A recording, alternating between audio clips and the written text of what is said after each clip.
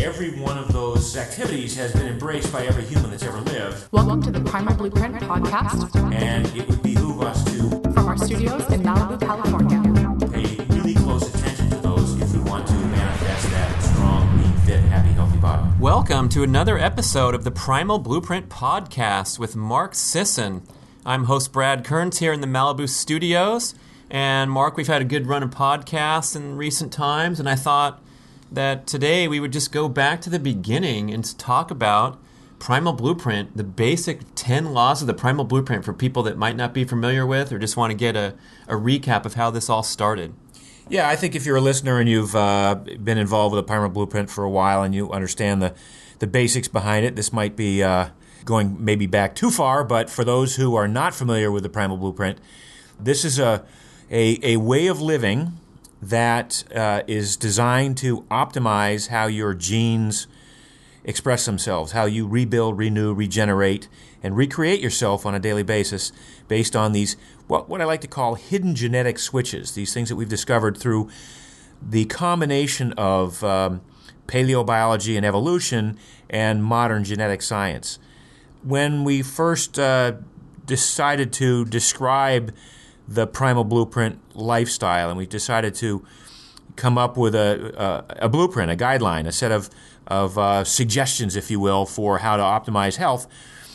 We looked at all of the different things that every human shared throughout the course of evolution. And with that, we came up with these 10 immutable Primal Blueprint laws. And, they are, and I'll reel them off right now, eat lots of plants and animals, avoid poisonous things, move frequently at a slow pace, lift heavy things, sprint once in a while, get adequate sleep, play, get adequate sunlight, avoid stupid mistakes, and use your brain. And, it's a very general list, a very generic category, but basically every one of those activities has been embraced by every human that's ever lived. And it would behoove us to pay really close attention to those if we want to, manifest that strong, lean, fit, happy, healthy body. So those are general categories, but that's an exhaustive list of everything that humans needed to do to survive evolution.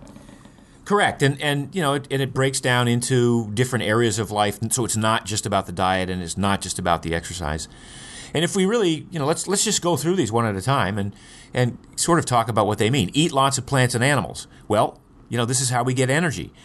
We eat food. We convert that food into energy or into lean body mass, and or in some cases into body fat. And as a result of consuming those foods, we turn on different switches, different genetic switches that cause different distributions of that energy. But the bottom line is, when we talk about eating lots of plants and animals, the basis of the human food pyramid has always had at its foundation plants, vegetables, fruits and things like that, and animal sources of protein, meat, fish, fowl, eggs, nuts to a certain extent. So while it's a very simple statement to say eat lots of plants and animals, it's also a complex statement because for the millennia, we have derived most of our energy from animal sources of food. And with today's sort of emphasis on eating, a plant-based diet, with which I totally agree, many areas of investigation into human nutrition seem to overlook this concept that animals offer a tremendous source of protein, of very healthy fats, and that it's critical that we understand that when we're putting together a complete diet. So one other thing is when you see what a broad range that is of eating plants and animals, and we're so conditioned to subscribing to these diets that are very narrow in their regimens and their directives, how does the Primal Blueprint differ from that? Well, it sort of depends on Primal Blueprint law number 2, which is avoid poisonous things. And what's meant by that is to stay away from those foods to which we have not adapted. Processed carbohydrates would be a good example, or sugars for the most part, and industrial seed oils, those frankenfats. And so in staying away from a lot of the processed foods that have arisen as a result of our our dependence on industrial processing of foods, we're left with not just a list of foods to avoid poisonous things, but there remains a pretty copious cornucopia of good foods that are delicious. Again, the meat, fish, fowl, eggs, nuts, seeds, vegetables, a little bit of fruit. These are all foods to which we have adapted, to which our taste buds are accustomed and attuned, to which if you are able to focus your diet and the intake of those, you tend to be able to mitigate hunger and to control the cravings that so many people develop as a result of their dependency on processed food. So before we head into the next laws, which have to do with exercise, just to recap, it seems like the Primal Blueprint stands apart from conventional wisdom on two main things. One is that it's okay to eat animal foods, including high-fat animal foods. And number two, that grains are not necessarily part of a diet, even the vaunted whole grains. Well, if you were to, pull one principle out of both paleo and primal ways of eating, it would be that grains are sort of antithetical to health. There's nothing really magical about grains. In fact, there are very few good things I could say about grains in general, except that they are a cheap source of calories that converts to glucose pretty quickly in the bloodstream. And if our intention is to become good at burning fat and to minimize the amount of glucose that we depend on and have to burn over a lifetime, one of the easiest ways to achieve that is to minimize or eliminate the intake of grains. So the main objection is that it just contributes to the excess carb intake that frames the modern diet. And then secondarily, there's some anti-nutrients that particular people will be very sensitive to or mildly sensitive to. Sure. Exactly. Beyond the carbohydrate load that grains and processed grains and sugars present to the body, there is the fact that a lot of grain sources of foods now contain lectins and phytates, and most people are familiar with gluten and its huge issues with a large part of the population. So I think most people would be well advised to avoid grains just about in all forms. And I know that's a very harsh statement to make, particularly when we've been adhering to a government recommended food pyramid that suggests 6 to 11 servings of grains a day. But as more and more research comes down the road, we start to see that not only is it that celiacs are gluten intolerant, or that people with Crohn's or irritable bowel syndrome or whatever have overt manifestations of pain when they eat grains. There are a lot of people, and I was one of them, who exhibit for long periods of time subclinical effects of grain intake that would be manifest themselves in decreased immune function, arthritis, for instance, GERD, gastroesophageal reflux disease, or heartburn brought on by grain. So there are a lot of other areas that people might assume are natural or normal, or are caused by something other than that would probably be well taken care of by just eliminating grains entirely. And if you try eliminating grains for 30 days and it doesn't work, and you feel no difference, then I'm not going to suggest that you never eat grains again for the rest of your life. But what we've found is that most people who give up grains for any length of time start to realize that they feel better, they have more energy, they're thinking more clearly, and that's a pretty profound effect for a lot of people. Well, also as a little bit of an aside, most of the people that we encounter are interested in losing excess body fat and finding that restricting calories while they're still eating a higher percentage of carbohydrates simply doesn't work. So it's sort of a related point to why should you give up grains. Right. I mean, one of the principles of the Primal Blueprint eating strategy is to mitigate the production of insulin. Insulin is a fat storage hormone. And yes, there are a lot of other hormones that are at work in the body's metabolism: leptin, ghrelin, glucagon, testosterone, thyroid hormone, and so on.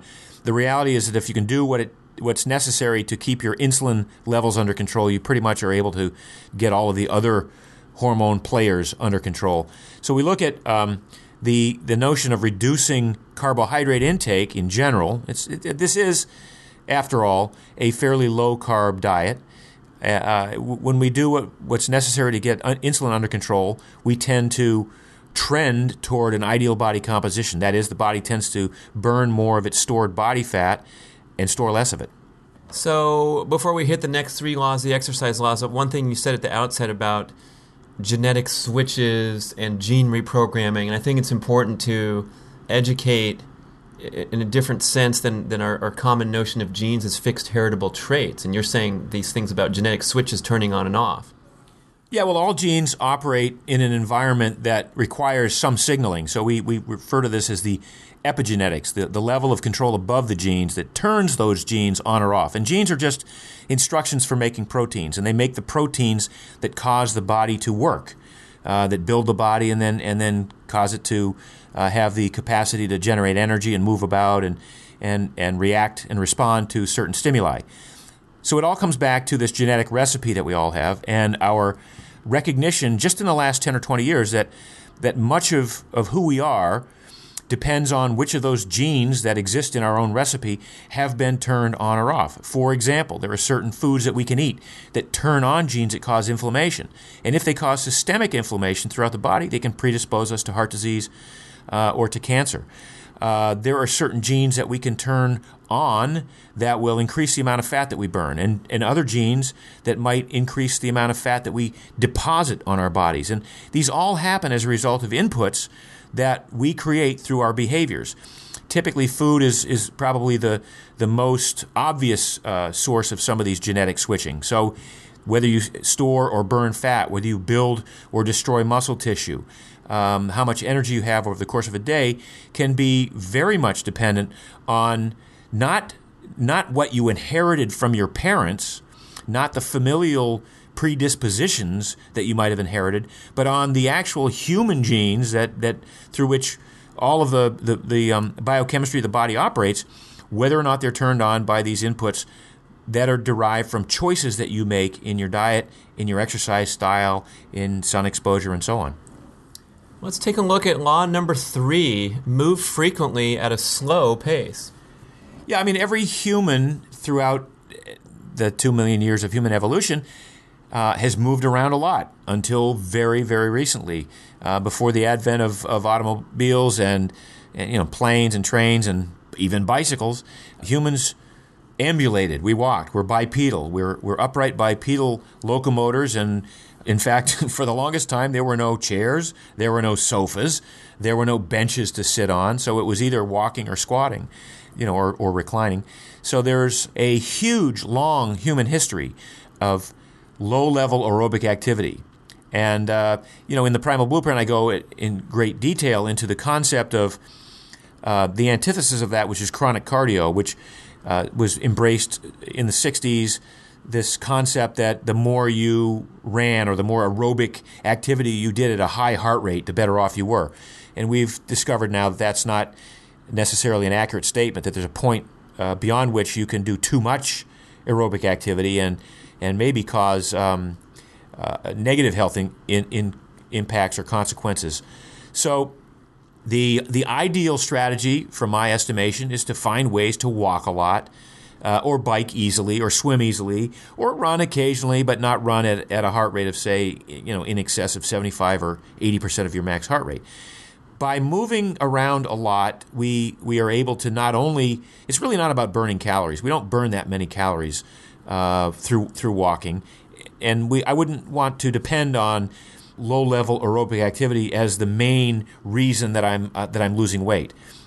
Most weight loss happens as a result of the food you eat, and very little depends on the amount of exercise you do. But more importantly, it's just about moving around in different planes of action and activity, so that you have this body with these amazing sets of muscles that are able to move you through space, and it just becomes very important to be able to have the opportunity to do that on a regular basis. You and I are sitting here right now in chairs, and our hip flexors are tightening up because we're in chairs. I have a stand-up desk at my office at home. I have a treadmill at my desk at work. All my employees have treadmills at their desk. We try to find ways to move around a lot at this low level of aerobic activity, because as the latest mantra to come out of the investigation into human movement is sitting is death. And you're going to see more and more of that as time goes by. So just find ways to move around.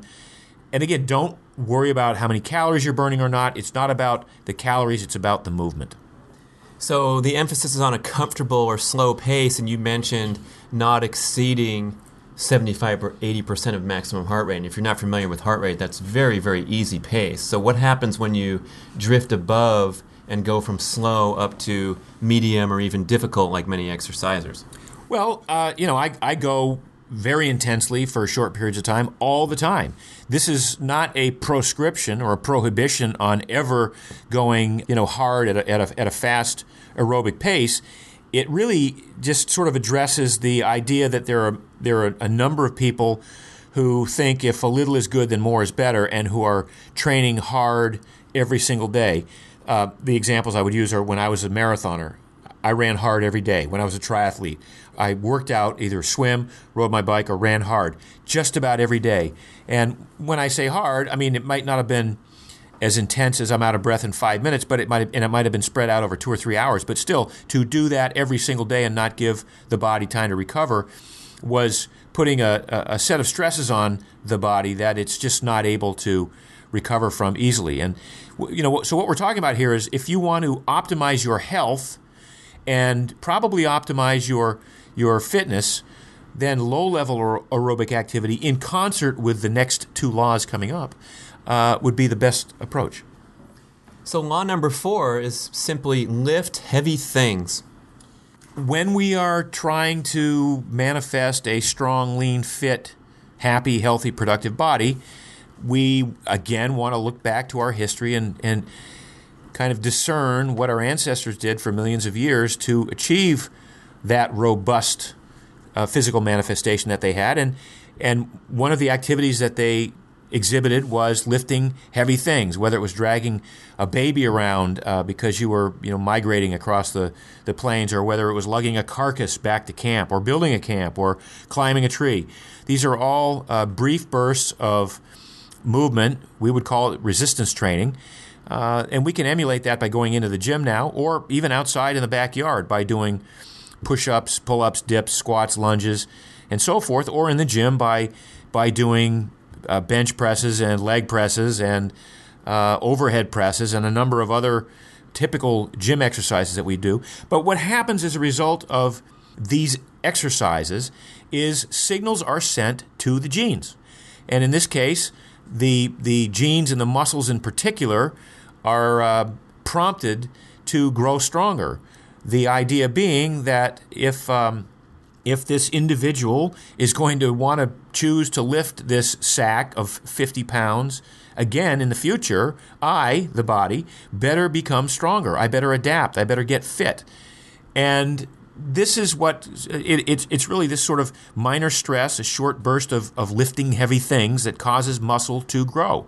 Now, do you need to do it every day? No. In fact, the Primal Blueprint exercise pyramid would suggest 2 intense lifting sessions per week is probably adequate. Maybe you can do 3, maybe 4, but 2 is probably a good kind of minimum number to start to manifest some of the changes in not just your muscle strength, but the bone density, which comes as a result of lifting heavy things, energy production, which happens as a result of lifting heavy things. There are some genetic adaptations within the mitochondria that will allow you to process energy more efficiently as a result of lifting heavy things.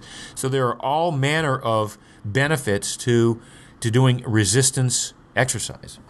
So we see in the gyms a lot of people are mostly focused on the cardio. They go in, they do their elliptical every day, and they don't touch the weights because they're intimidated or for whatever reason not skilled at it. But you're saying it's pretty simple, and also the duration of the workout doesn't have to be that long. Right. It doesn't take that much to prompt those genetic suggestions in the body to build a stronger muscle. One of the assumptions people have, particularly the ones that you'll see on the treadmill 4 or 5 days a week, slogging through these painful miles that they're doing in a desperate effort to maybe lose weight or maintain their weight. But what happens as a result of that choice is that muscle is not necessarily built. In fact, in many cases, there's enough muscle that is cannibalized to be able to to supply those muscles with the leg muscles with carbohydrate or in this case glucose to continue to do that activity. And then the person goes home and they've maybe burned off 600 calories in the workout, but then their appetite says, wait a minute, I need to replenish at least the 600 calories I burned today if I'm going to do this again. And it becomes this sort of cyclical, the term is treadmill of running hard every day and then eating every night to compensate for it, and then never losing that 20 or 25 pounds while it's jiggling off your belly or your butt while you're on the treadmill. The much easier way to do this is to get in the gym and start doing some resistance training. The appetite doesn't get as stimulated through doing that. The muscles get stronger and denser, much more effective. And then this brings us to law number 5, sprint once in a while. So as long as you are able to go all out for very brief periods of time, anywhere from 10 to 30 seconds in bursts of speed, which is another human activity. If you look back to our ancestral patterns, one of the things that our ancestors had to do was run for their lives away from something that was dangerous. Maybe once in a while, maybe once every couple of days. But that also manifested itself in a pulse of growth hormone and a pulse of testosterone, in some cortisol secretion, some adrenaline, and all of these different brief pulses of acute response to whatever was threatening the life.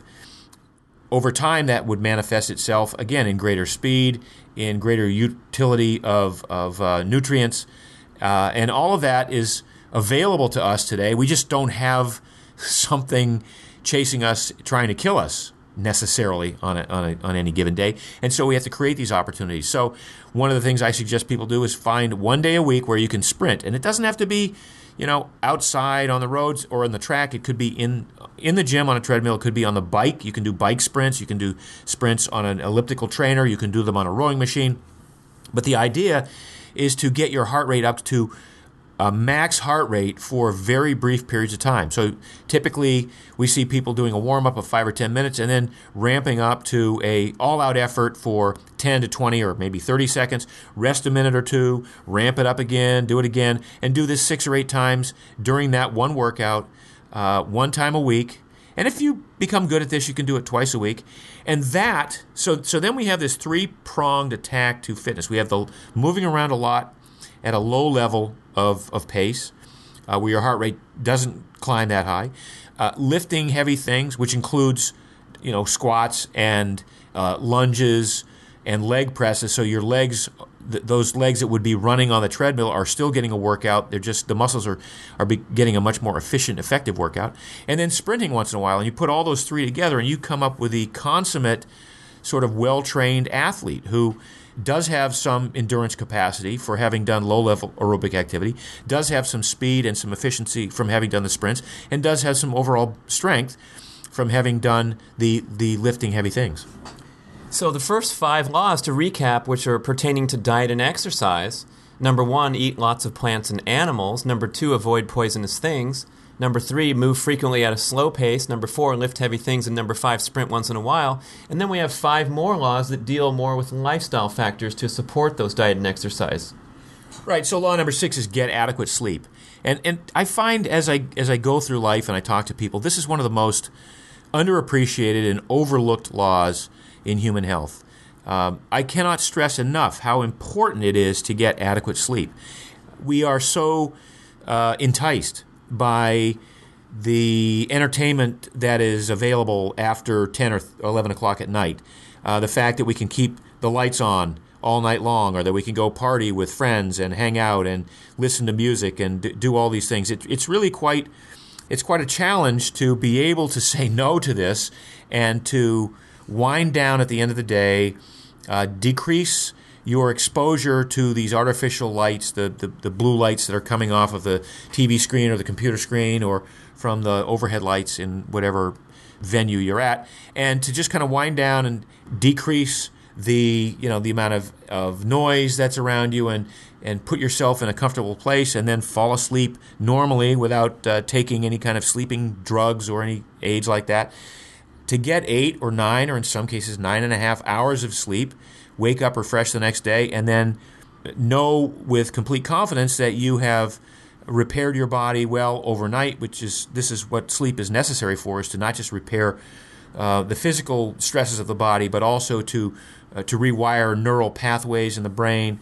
This is when learning takes place for the most part as we sleep. The things, the experiences that we've had, the memories that we've had, the visual cues. A lot of this gets wired as we sleep at night and gets reinforced. So it's critically important to get enough sleep. So you mentioned blue light, and that's the term for the spectrum that artificial indoor light bulbs, the white light bulbs, emit, the blue light spectrum, and that's the thing that interferes with hormone function, especially after dark. Well, one of the things that we want to achieve is we want this wonderful naturally produced hormone called melatonin. That's really the prompt that puts us in a sleeping state. And without melatonin, we have a very difficult time falling asleep. Which is, you see it in older people who have lost the ability to produce significant amounts of melatonin, have a tough time sleeping, and may take supplemental melatonin, for instance, to fall asleep. I don't recommend that because once you start, particularly if you're young, you start interfering with the normal endogenous production of a hormone as critical as melatonin. You may foster a lifetime dependency on it. But for the most part, we have this delayed onset melatonin release that happens as a result of staying up too late, and we don't want to get that. We want to actually have melatonin released normally as a result of it being dark. Melatonin does not get released in blue light or in harsh light of any kind. It needs a diminished light, which starts with the sort of yellow light that, coincidentally, was available around the fireplace for the 700,000 or a million years that we've had access to fire. So, if you have candles, or if you have, some people are using these biohacks, putting on yellow sunglasses at night to read before they go to bed, to kind of acclimate themselves to and get away from that blue light and into that yellow light space, which allows for the release of melatonin. So it seems like the big tip or the big disconnect is that we blast ourselves with artificial light after dark. How can you tell, if you're making some efforts and trying to wind things down, how can you tell if you're getting adequate sleep? Well, you can tell. I think you can tell if you're getting adequate sleep or not, and typically you can tell if you're not getting adequate sleep because you notice it the next day. You may just, it may take a long time to wake up. You may have to set an alarm. I mean, if you're getting adequate sleep, you ought to be able to wake up normally and naturally as the sun is starting to rise in whatever part of the world you live in, provided you're not living in the extreme north or extreme south. So it's a very intuitive kind of thing in terms of am I getting enough sleep? But I think when people have embraced the concepts of the Primal Blueprint and have gotten their eating strategy in order and have gotten their exercise strategies in order, one of the next thing to fall into place is the sleep. And it's pretty intuitive when you go, I know I'm getting enough sleep because I feel good, I have energy, I wake up refreshed, I fall asleep easily at night. I don't need the assistance of any drugs or other sleeping aids. So it's a fairly intuitive thing. So for those heavy hitters who are breezing right through this one, thinking they don't need that much sleep, it does profoundly affect your weight loss efforts. Well, yeah. I mean, there's a lot of people who are stalled in their weight loss efforts and are thinking, well, I've got the diet dialed in. How come I'm not losing weight? Or I'm doing plenty of exercise. How come I'm not losing weight? And one potential reason might be that the inability to get adequate sleep creates the production of excess cortisol. Cortisol is a stress hormone that has a whole slew of negative consequences in the body when it's produced chronically over time. So it suppresses the immune system. It prevents the uptake of calcium by bones. It may be the reason that weight loss is stalling because it interferes with our ability to effectively burn off stored body fat, and in fact sort of promotes the cannibalization of muscle tissue. So there are a lot of reasons to avoid this excessive production of cortisol. So law number 7 is play. Yeah, and this is one I'd like to have more of in my own life because I recognize how important play is. The human brain requires play as part of a learning process over time. And for some reason, it would appear that many of us have relegated play to end at maybe 5 or 6 years old, or maybe 10 or 11 years old, but certainly not into adulthood. In fact, play is a critical component of an anti-stress strategy. It's probably how I get most of my activity. When I talk about moving frequently at a slow pace, much of what I do to accomplish rule number 3 is in the form of play. So it may be that I'm out on a 2-hour paddle session with the dolphins. I'm playing with the dolphins. I'm moving. I'm exercising. It may be taking my dog for a hike, and I'm throwing the ball with my dog, and I'm playing with my dog. So I'm sort of multitasking in that I'm moving around a lot. I'm getting that physical movement, but I'm also engaging in a form of activity that with which I have no attachment to the outcome. That really is the true definition of play. It's something that you're willing to do, that's enjoyable, that's fun, and to which you have no particular attachment to a positive or a negative outcome. It's just there to be done. Well, in the Primal Connection, you referenced that research that showed that play was so important for our ancestors because it allowed them to act out what-if scenarios that prepared them for real-life challenges without that attachment to the outcome, or in their case, without the life or death consequences.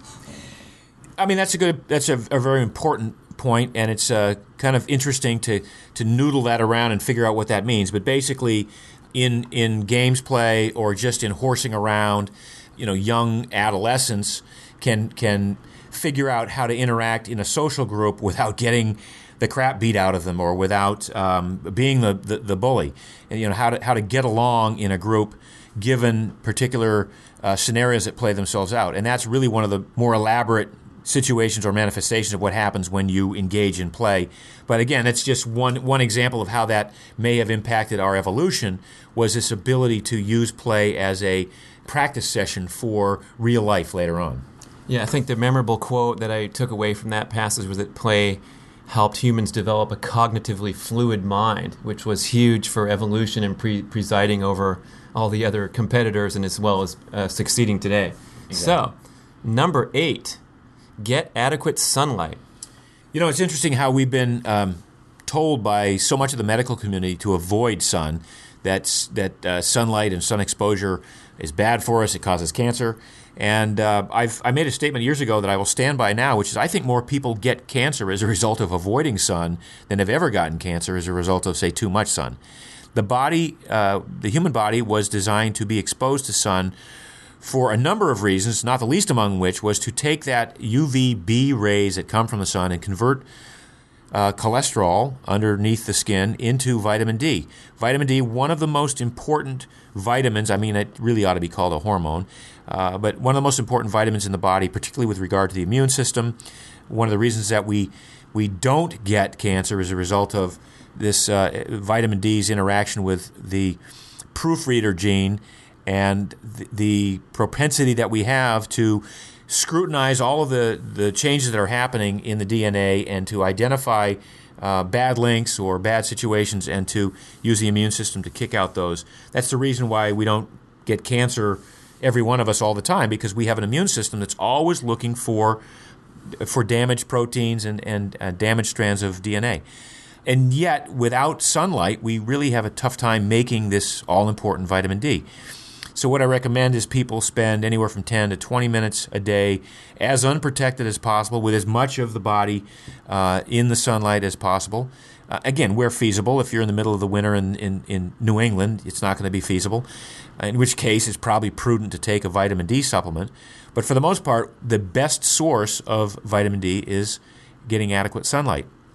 One other aspect of that, which is I think critical, is that our mood is impacted significantly by the amount of sunlight that we get. You see in the northern countries of Europe, there's an increased incidence of mood disorders in the wintertime as a result of the lack of sunlight. So I think all of these factors bring me back to this law that for the last 2 million years, humans have gotten daily amounts of sunlight, and to the extent that we can find ways to do that today, we will benefit. So the fair-skinned people that fear the sun and don't want to go out, you can cover up your face, you can screen your face, but you want to expose the large skin surface areas of your body to make the vitamin D. Sure, the back, the torso, the legs, to the extent that you can do that. And yeah, if you want to avoid the wrinkles that you see in the National Geographic magazines on the centenarians that are spread around the world. Certainly cover the face up, but large areas of the body are designed to capture these UVB rays and to help convert into vitamin D. I know you have to get out to your paddling session, so we'll get through these last two laws. And number 9, avoid stupid mistakes. It almost goes without saying, but one of the reasons that we tend to live longer is we avoid making stupid mistakes. And there's a whole internet and book series called the Darwin Awards, which looks at people who have been removed from the gene pool because of choices they made that had to do with maybe trying to get suntans on the top of a microwave dish office building, or throwing gasoline on a fire to get it going. Some of those are obvious, and we've got a book coming out actually in next year in 2014 called The Primal Prescription, in which Doug McGuff, an emergency room physician, details some of the stupid mistakes that he's seen over his career, and he actually sets out these laws. So, using seatbelts would be an obvious one. Wearing a helmet when you ride a bike or play football would be an obvious one. Actually, not playing football would be an obvious one. He would go on to say, don't buy an ATV or a three-wheeled vehicle, because a quad will turn into a quad. There are a lot of these things that we look at and we go, what's the harm? Don't dive into a shallow swimming pool. I mean, some of these things seem obvious to you and me, but for a lot of people, it does take stepping back a bit and going, okay, what are the consequences if I try this? I'm not a big fan of base jumping, but I have friends who choose to do base jumping. When they do so, they pack their own chute. It's really about minimizing risk, and as such, living a long, healthy, happy life. Yeah, well, it's a little bit of a disturbing juxtaposition when you think about the primal law of avoiding stupid mistakes and not slipping off the rock and falling. And even today, with all the modern comforts, we still find ways to text and drive and so forth. Great example, texting and driving didn't exist 15 years ago, and now it's a cause of a lot of bike accidents because the drivers, swerve over a little bit to the side of the road. I would not ride my bike on the roads today because texting and cell phones came on the scene 15 years ago. And, if we look at evolution over time, if any of these traumatic experiences happened to one of our ancestors, that was it. Ball game was over. Today, we at least have the luxury of, if you get whacked pretty bad in an accident, maybe there's somebody at the emergency room that can help you get through this particular episode. But it's far better to just avoid that trauma in the first place. So law number 10 is use your brain. Yeah, and humans are on top of the food chain because of our brain. We are the smartest animal that ever lived, according to some accounts. I'm not sure that's always the case. But one of the things that's important to our maintaining our health is to maintain our cognition and our ability to reason and our ability to communicate. One of the assumptions that I think we make over time is that we don't have to train the brain. We don't have to work out. The brain is what it is and it's there. In fact, we do have to train the brain. And so I recommend that a lot of times people maybe engage in hobbies, learn to play an instrument. I happen to do crossword puzzles and Sudokus and jumbles on a daily basis, just as sort of it's a form of working out, but it's for my brain. My intention is to stay as cognitively adept as I can for as long as I can. Alzheimer's runs in my family. I happen to think a lot of it's a result of bad food choices and dietary choices, and I think I've got that one pretty much licked. But by the same token, I want to be as sharp as I can be for as long as I can be, and that requires using my brain. So there's a distinction from going to work and getting slammed for 8 hours with your core daily responsibilities and using the heck out of your brain and going home fried, but we're talking about creative pursuits that you enjoy and can grow from.